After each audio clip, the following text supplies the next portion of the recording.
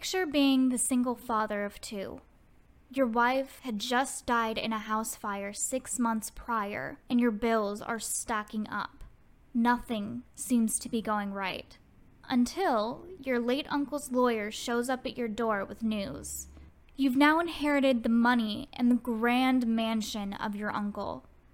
Everything seems perfect as you get to walk through its glass walls and large rooms. But, like every family, your late uncle has a few secrets. Not only did he give you this grand mansion and his fortune, but you also have to deal with the 12 ghosts that reside within its walls. Welcome back, everyone. This is your spooky host, Tyler. And I'm Tori. And you guys are listening to Tales of Grimm. I just thought of Disney Channel for some reason when I said that. With them using the little magic rods to make the Mickey Mouse ears. Oh, but instead of Mickey Mouse, we could be drawing like skulls and crossbones. Oh, there you go. I actually like that idea a lot better. So, if you guys couldn't tell by the title of the episode this week and our little synopsis in the beginning, we're talking about the film 13 Ghosts. Tori, do you want to start us off about how this film opened and everything? So, the film opens up in a junkyard where we meet Cyrus, the billionaire uncle, and his little clairvoyant helper, Dennis. What they're doing in the junkyard is capturing one of these 12 ghosts, the Juggernaut. And in order to draw him out, they have to use blood from a truck and spray it everywhere on every car. And not only do they catch this horrendous, murderous ghost, but they also kill a few of their workers in the process. Hey people, this is a spoiler warning. Luckily, it's only the first scene. Yeah, sorry guys, you got the first, the opening scene spoiled for you. Whoops. But yeah, the opening scene is very intense in my opinion. You know, we're kind of getting introduced to a whole lot of different lore. We have Dennis, the psychic, who's basically every time he touches something, he gets visions and can kind of see its past and future at the same time. And he has major headaches whenever he uses this ability. And he's basically working with Cyrus the billionaire because, well, he's getting paid a lot of money. I would do the same thing if I had clairvoyant powers. And for some reason, Cyrus is there because he wants to collect these ghosts for a reason that we will talk about later. Also, if I was a billionaire, I would totally spend most of my money ghost hunting and collecting spirits. Would you really want to collect the spirits, or would you just want to invite them into our house and have tea with them? First off, I don't drink tea unless I'm sick. Fine, I guess I booze. do drink tea. Can you imagine getting drunk with a ghost? Wow. Tyler, what'd you do this weekend? I don't know. I did some shots with Michael Jackson or something. No, with your luck, you would be having the more psychopathic and the murderous ones. So Bloody Mary? Could you imagine having tea and alcohol with the queen, though? No. Can you imagine having a Bloody Mary with Bloody Mary? Oh, God. The drink's named after her. Eh. Yeah. Anyways, let's get back to the film. So Cyrus is basically trying to collect these ghosts, and the Juggernaut is the 12th and final ghost, and also the most deadliest. In the movie, they state that while the Juggernaut was alive in human form, he killed 9 people, but in death, he easily has a victim count of 40 different people. While they summon the Juggernaut with this truck full of blood, we basically get a lot of death that happens in this scene. Which I also have to say, Matthew Lillard's line of, "You gotta be shitting me," when he sees the truck is easily one of the funniest lines. Oh my god, yeah, this movie is full of so many different one-liners. They're so solid. It's peak 2000s movie screenwriting. I love it so much. In order to summon the Juggernaut, like we said, they had to use a truck full of blood. But Cyrus also has these weird Latin chanting that he plays, and it's kind of like a spell almost that attracts the spirit towards them. All the crew and everyone there are wearing these special glasses that allow them to see the spirit. So without these glasses, you can't see ghosts. But for whatever reason, these things are designed to help you see all the spirits there and all the carnage they wreak. So once the Juggernaut comes into the screen, all the workers start getting killed. We see people literally getting thrown across the junkyard. People are getting snapped in half. And one of the most gruesome deaths is we see this guy basically fly up towards the top of a car in the junkyard, and his body folds in half as he's dragged inside the hood of the car. You think that's the most brutal one? In the opening, easily.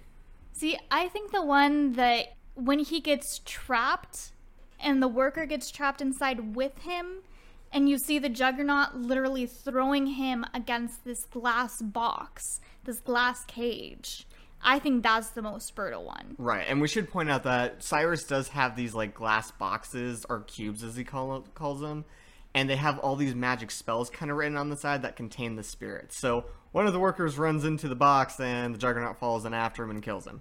Sadly. But I still think the special effects and the practical effects they used for pulling that guy, like cutting him in half and pulling him into the hood of the car, was so well done. It's so creepy. And when you watch that scene, I think I flinch more at that than the guy getting tossed around inside the box. Yeah, I will have to give you that. Yeah, so one of the other things actually that I kind of noticed that was a little bit odd in this, how they kind of have a couple different names for the Juggernaut. So they start off calling him actually the Breaker, but later on in the book when they're describing the Black Zodiac, which are supposed to represent the 12 spirits that Cyrus has captured, he's called the Juggernaut. Mm-hmm. And then when you actually look in the book, the Greek or the Latin phrase that they use is Titan. Right. So there's kind of like, I don't know if it's lazy screenwriting or if it's like them trying to add in like so much lore into this compressed movie, because there's so much background information on this film. Even if you go into the DVD like special features, they go into like a lot of depth into each ghost and like how they died, why they were a terrible person, and why they are basically representing this particular thing of the Black Zodiac, which I think is amazing. Like, the screenwriters are not lazy in that sense, where they literally developed these intense characters, and you don't really get to see it throughout the film that much. No, you get to see their names, and you get to see them, but not their full stories. Which is a little disappointing, because literally, a lot of work was put into it. Yeah. Like, I really loved watching the special features on the DVD. Yeah, I really liked seeing each of the stories of the 12 Zodiacs. Mm-hmm. I feel like it would have basically stunted the movie and brought the viewers out if they shared all of that information. So in that way, I am glad that they still have the information, but as a special features. But I still would have liked to know at least a little bit about each. Yeah, no, and I agree with you on that. So one of the other things I noticed very strongly throughout the whole film, but especially during this junkyard scene, was like their use of flashes, quick cuts, and slow motion for the ghosts. Mm-hmm. Whenever we see the ghost, there's always like random white flashes. We hear kind of like this like ominous like groan almost.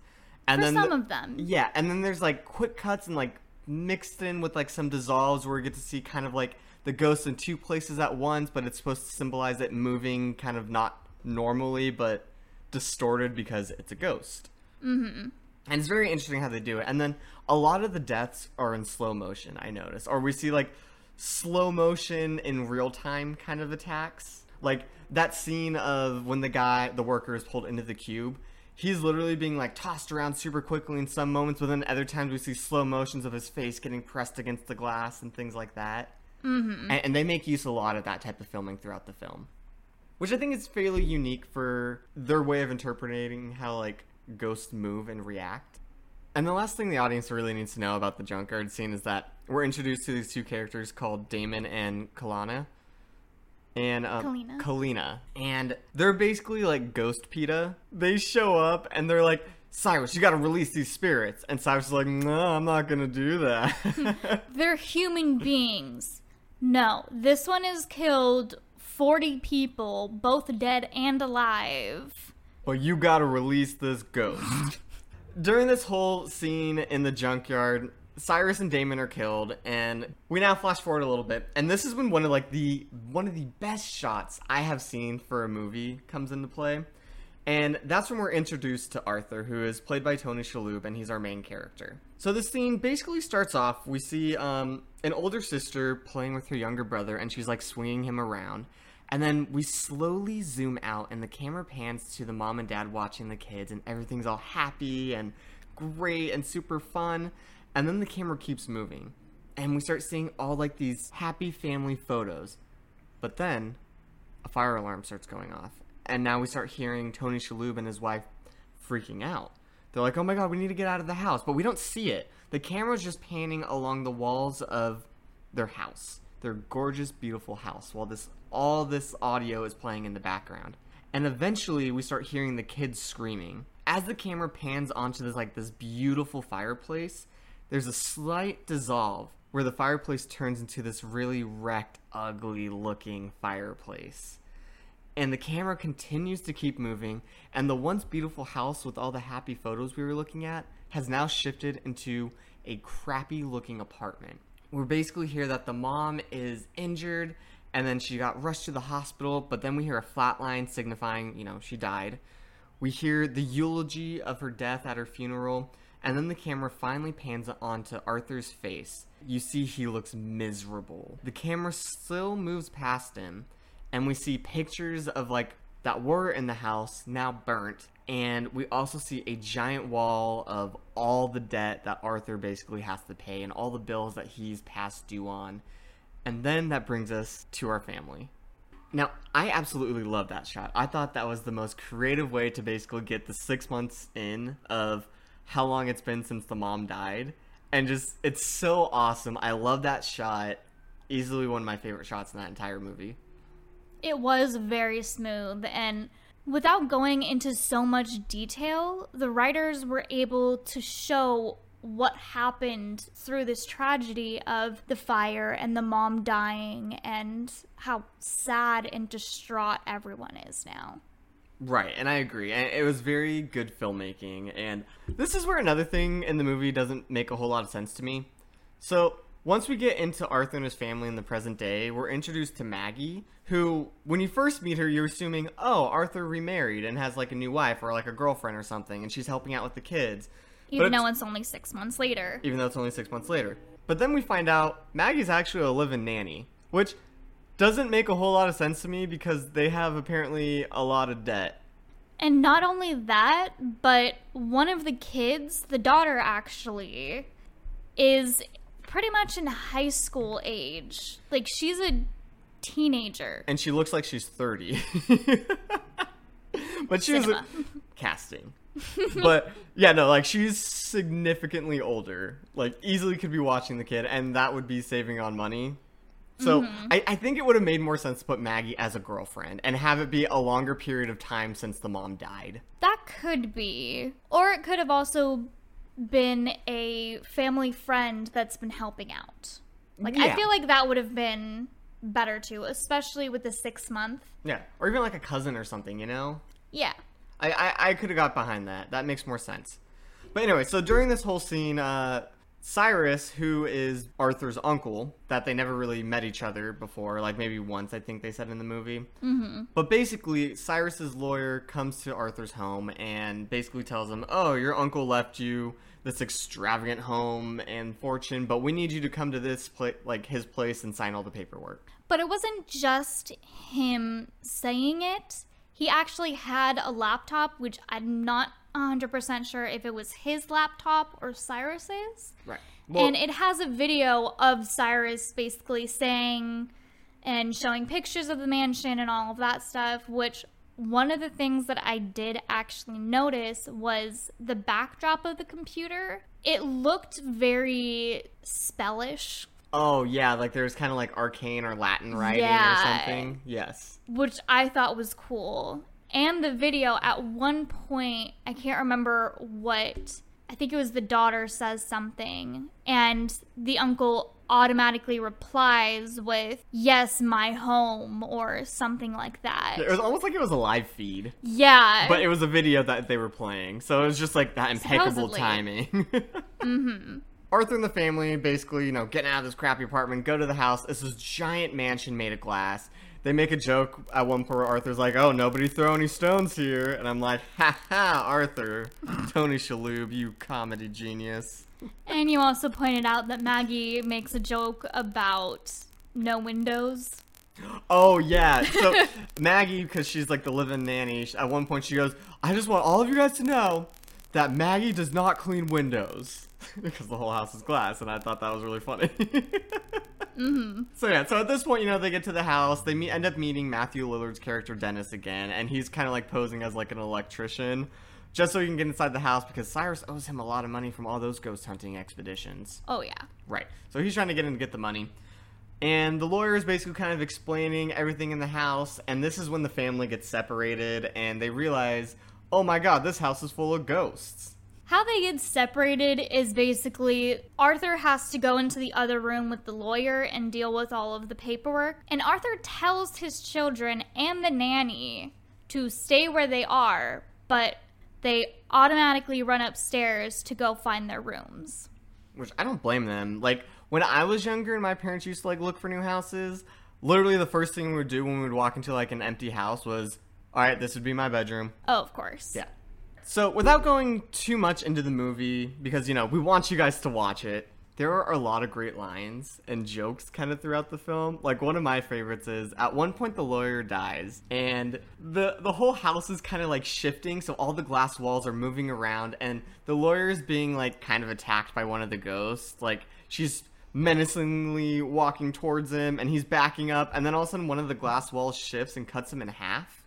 And, like, it's literally not, like, from the waist down. It's, like, put something on top of your head and slice all the way down like you're cutting a banana. It's vertical, not horizontal. Thank you. That was the word I was looking for.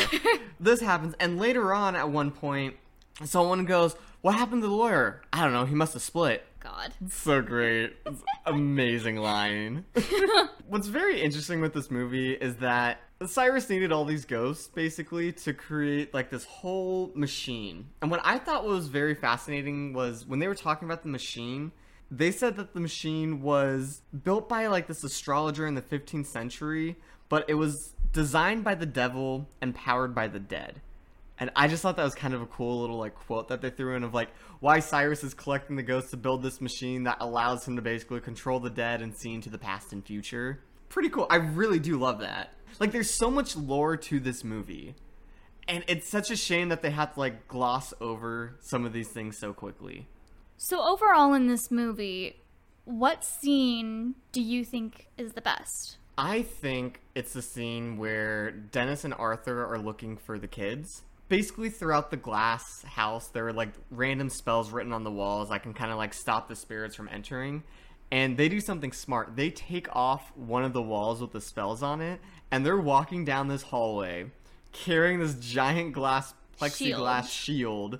And one of the ghosts, the Torn Prince, comes out and starts attacking the shield, or the wall, and it's not doing anything. And I was like, that's brilliant. What about you? What do you think is one of your favorite scenes? One of my favorite scenes has to be when Kathy is looking in her bedroom. And, it's this luxurious room with this giant bed, this gorgeous bathtub. There's tons of perfume. And at this point, some of the ghosts have been already released. And you get to see the angry princess watching Kathy as she sits in the bathtub full of blood. But of course, Kathy doesn't see that. She doesn't have those ghost glasses. She does not. See, we need to get those ghost glasses next time we go ghost hunting. No, I'm not wearing those. I would totally wear them. I would rather be ignorant about that stuff. Nah, I want to see all of them. Of course you would. But that has to be my favorite scene just because of how the angry princess looks at her and how it's one of those not jump scares but fake scares from movies that you think that the princess is going to attack her, but it ends up not happening. Right. By the way, she does not look like a princess. She's basically this naked woman, and, like, in the backstory, she basically had so much plastic surgery that she ended up, like, kind of becoming this, like, princess-looking person. She ended up dying trying to do one of her own procedures to make herself look more beautiful. Mm-hmm. Which, again, I love the lore and backstory on the ghosts. They're awesome. Adding on to that scene, I also do love the fact that you kind of hear the angry princess whispering, "I'm sorry," every now and again. While Kathy's walking to the bathroom that the ghost is in, it flashes a little bit and you see blood all over the place. And written in the center of the floor, it says, "I'm sorry," in blood. And it's just like those little subtle nods. It's so good and clever. It's really a staple for that ghost, which I really appreciated as well. Because you kept hearing her saying, I'm sorry, in these whispers as she's, coming towards these characters. Yeah, it's almost like she can't control herself. Yeah. I also do love the subtle ghosts in the background, because occasionally as people are walking down the hallways, you can see like the Juggernaut flash on screen for like a quick second. Whether he's in the cage or not. Right. And I just think it adds to a little bit of the creep factor, because it's not like, you have the giant music blaring when you see the ghost. I mean, occasionally you do see that in the movie. But the subtle ones are just like there, and you're just like, oh my god, I would have expected to see that in that little quick second. Who do you think has the most brutal death? You see, I always kind of go towards the torso, just because, he was dismembered and by like the mafia, and he's literally just a torso moving. Yeah, but that was also because he owed money and was a gambler and all of that stuff. So in that way, he kind of deserved it. All right, well, who do you think had the worst death? The Hammer. Ooh, actually, no, that's a good one. You are right about that. Yeah. The Hammer is a African-American man from the late 1800s who, in his backstory, his wife and his daughter were both lynched by a full town. And he goes to seek revenge, kills a few people, but in retaliation, the town goes after him, and they kill him by hammering in all of these railroad spikes into his skull, into his chest, into his arms, and cutting off his hand and replacing it with his favorite hammer. Yeah, that is a really brutal backstory, actually. It really is. Yeah, I think that's worse than the torso. Easily. A little bit. So, and again, that's kind of like one of the cool things about 13 Ghosts is that they bring in the Black Zodiac. And we brought that up a lot, but the Black Zodiac's supposed to be kind of like the evil version of our Zodiac system. It was kind of fun because Tori actually found something where you can actually look up what birth month represents your Black Zodiac. And those links will be down below, as well as a link to the stories of the 12 Zodiacs. Yes, we'll definitely have that in there. Awesome. Do you want to say what your Zodiac is? Do you remember? Yeah, mine was the Withered Lover, which was basically the fourth ghost in the movie, and that one was portrayed by Arthur's wife, who died in the fire. And what was yours again? Mine was the Great Child. Oh, that's right. That one was... The big fat baby. Yeah, that basically killed all the people in the carnival with an axe. Yeah, because they went after his mother. Who was also one of the ghosts. Yeah. Yeah. Yeah, the backstories and lore to the movie are just so much more fascinating sometimes than the actual movie, but I really enjoy the movie as a whole. Oh yeah, the movie is absolutely amazing, and if you do watch it, I will say to go to the special features and watch the stories as well of each of the ghosts, because that gives more insight into the tortured souls and the murderous, vicious ghosts that we get to see. Right, and if you don't have the DVD, I'm sure you could probably find it on YouTube or something. Oh yeah, I think there are actually clips of each. Oh, nice. That's good. We keep talking about the 12 ghosts, but the important one we haven't talked about is the 13th ghost. Wait, there's a 13th ghost? It's like it's the name of the movie or something. Oh my god. I know, right? But we shouldn't talk about the 13th ghost because that's too much spoilers, and we want you guys to watch the movie. Go watch it, you guys. Go watch 13 Ghosts. You can rent it on Amazon Prime right now for like $3, and it's worth it. Although I should also say that you should probably go buy the DVD because that has the special features and you can watch it as many times as you want. It's true. It's like early 2000s horror in its prime. Just don't watch the trailer because early 2000s trailers are trash. Oh yeah, in a world where a single father's... Yeah. They always have that narration where it's just really garbage, and we weren't quite at that point yet where we're just seeing clips and like scenes of the movie that build the trailer. It's just the man narrating over shots that are poorly edited together. And a little synopsis of it. Yeah. I don't know why films started off that way. Our trailers nowadays are so much better. Some. Yeah. Yeah, it's true. So that being said, thank you guys so much for tuning in this episode. We really appreciate, any listen. And if you got this far, you guys are like our favorite person in the world. So thank you so much. If you're listening to this on Spotify or Apple Podcasts, be sure to share it. We really appreciate it. We're primarily a word of mouth podcast. And if you want, you can go to our Instagram and our Twitter and comment down below and give us any stories that you guys want us to review, whether it be a movie or a local legend. Yeah, if there's something creepy that happened in your town or like you have a scary story you want to tell, like hit us up. I will totally do the research on this stuff. Yeah, or if you do end up seeing 13 ghosts, again, comment down below. Tell us how you liked it, if you did like it. Yeah, seriously. I like talking to people who listen to it. It's fun. Oh, yeah. All right, everyone. Well, thank you so much for listening, and we will see you guys next week. See you guys.